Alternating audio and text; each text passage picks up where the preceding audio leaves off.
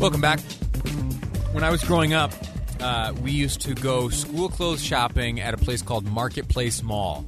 There was a department store called, I believe it was Kaufman's, and it was like, if you were a cool kid, you got your clothes at Kaufman's, right? And I was not a cool kid, and so I got my clothes from the store next door. But I always looked at that big, giant department store with some longing eyes and thought, oh, you know what, someday I'm going to make it, and I'm going to get myself some cool jeans from Kaufman's. Well, as the years went by, it turns out Kaufman's got to be less and less cool, so much so that they had to, call it a day.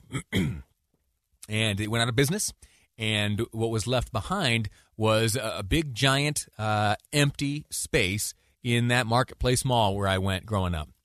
And then I moved away and haven't been there in years. And last year, or the year before last, rather, I was back in that same building. Attending a friend's bachelor party. Part of the bachelor party festivities were we did some of that real aggressive go-karting. You know, the kind that's like really fast for adults. You know, not the kind at the carnival, but the real aggressive go-karting. And you know where that was? They had repurposed that department store space and turned it into a go-kart track. And I'll tell you what, for all those years that the department store was struggling for customers, the go-kart folks had figured it out. We stood in line for 2 hours before it was our turn. They figured out a new business model. And that is how things go sometimes. When the tides shift, when circumstance changes, when pandemics wipe through a community and an economy, some certain changes have to be made. One of those changes is in the way and in the place where we work. We've found ourselves working remotely so much more so than ever before. In fact, I'm not going to bore you with that because I bring this up and complain every chance I get. The 6 months I spent broadcasting from my guest bedroom, yeah. Some folks are still in that remote setting and may not come back. And it has, at least to my layman's analysis, had an impact on commercial real estate. To help understand exactly what is happening and how property owners of big commercial spaces are adapting to these impacts, I am joined by an agent, John Wright, who joins me from iProperties. Welcome to the program, John. How are you? I'm good, Lee. Thanks for having me. It's my pleasure. Listen, is there any truth to this? Are there big like bullpens and cubicle farms around town that are now sitting empty with property owners scratching their head thinking, how are we going to extract some value out of this property if these remote workers aren't coming back? There are some, and we've seen the highest amount of sublease space available in years. We're up 67% over last year this time for sublease space in the office market. So we have the normal vacancy that every market has, but then you add in the sublease space that's on the market, and our available space has gone through the roof. So we're kind of all trying to figure out how this is going to work out as the pandemic winds down, as people get vaccinated, and whether or not they decide to come back to work or continue to work remotely. So it just depends on which business and what type of work they do as to what they may or may not do as far as their available office space. Are there some spaces, and maybe even beyond just the office space, but are there some spaces that used to house industries that have been so dramatically upended and changed that they're going to have to find their own version of the go-kart track? Well, I think the Gateway Mall is probably the best example of that over the recent years, and that didn't have much to do with the pandemic at all. It just was a shift in the whole retail world that we live in. There's a new industry term we talk about when we're talking about tenants in a retail setting. Are they Amazon-proof? Meaning, do they offer some sort of goods or services that Amazon doesn't, so that they become more of a solid tenant where, people were driven to online purchasing over this last year. They were already trending toward that, but this past year has accelerated that. And so some of these brick and mortar mom and pop type stores, if they're offering something that Amazon can't sell or other online sellers can't or won't sell, they're okay. But if it's anything that you can find on that massive website, you just don't know how long they're going to be able to survive. And this pandemic just really exacerbated that.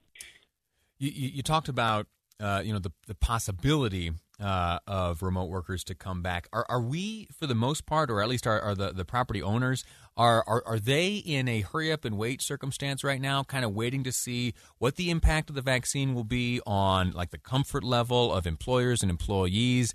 Are we still waiting to find out what the next chapter of this book looks like in terms of yes, and that would be my answer to what's happening with the office market. My answer is I don't know, and I don't think anyone knows. And if anyone were to tell you they do, I think they're guessing. So, for instance, if you have a type of business with a lot of office space and you're a collaborative type business like an advertising agency or something where you have teams that need to be together and talking and communicating, I think they'll return to work. But now if you've got, tech guys that are sitting in a cubicle, they're isolated anyway, and they're working on their writing code or whatever, they could probably do that from home, and they're probably better at doing that at home than they would be in the office anyway. And so they might not come back. Some of the call centers that I've talked to, some want to be together. They like the competition of all these people making calls, selling their product. They want them to be in the same setting. Others are like, hey, they're doing fine by themselves. We don't need them to come back in. So it's a matter of reconfiguring the space to meet the needs of whichever individual company and what they've figured out. Because if I'm a CEO and I figured out that we don't need as much space and we can get the same productivity or better with remote workers, then I'm going to make that adjustment. But if I found that the productivity has dropped off, I'm going to try to get them back in the workspace. Now, you may need to alter the workspace to make it safer. Instead of having a bunch of cubes side by side, you may need to alter the space, having individual office and a little bit more distancing.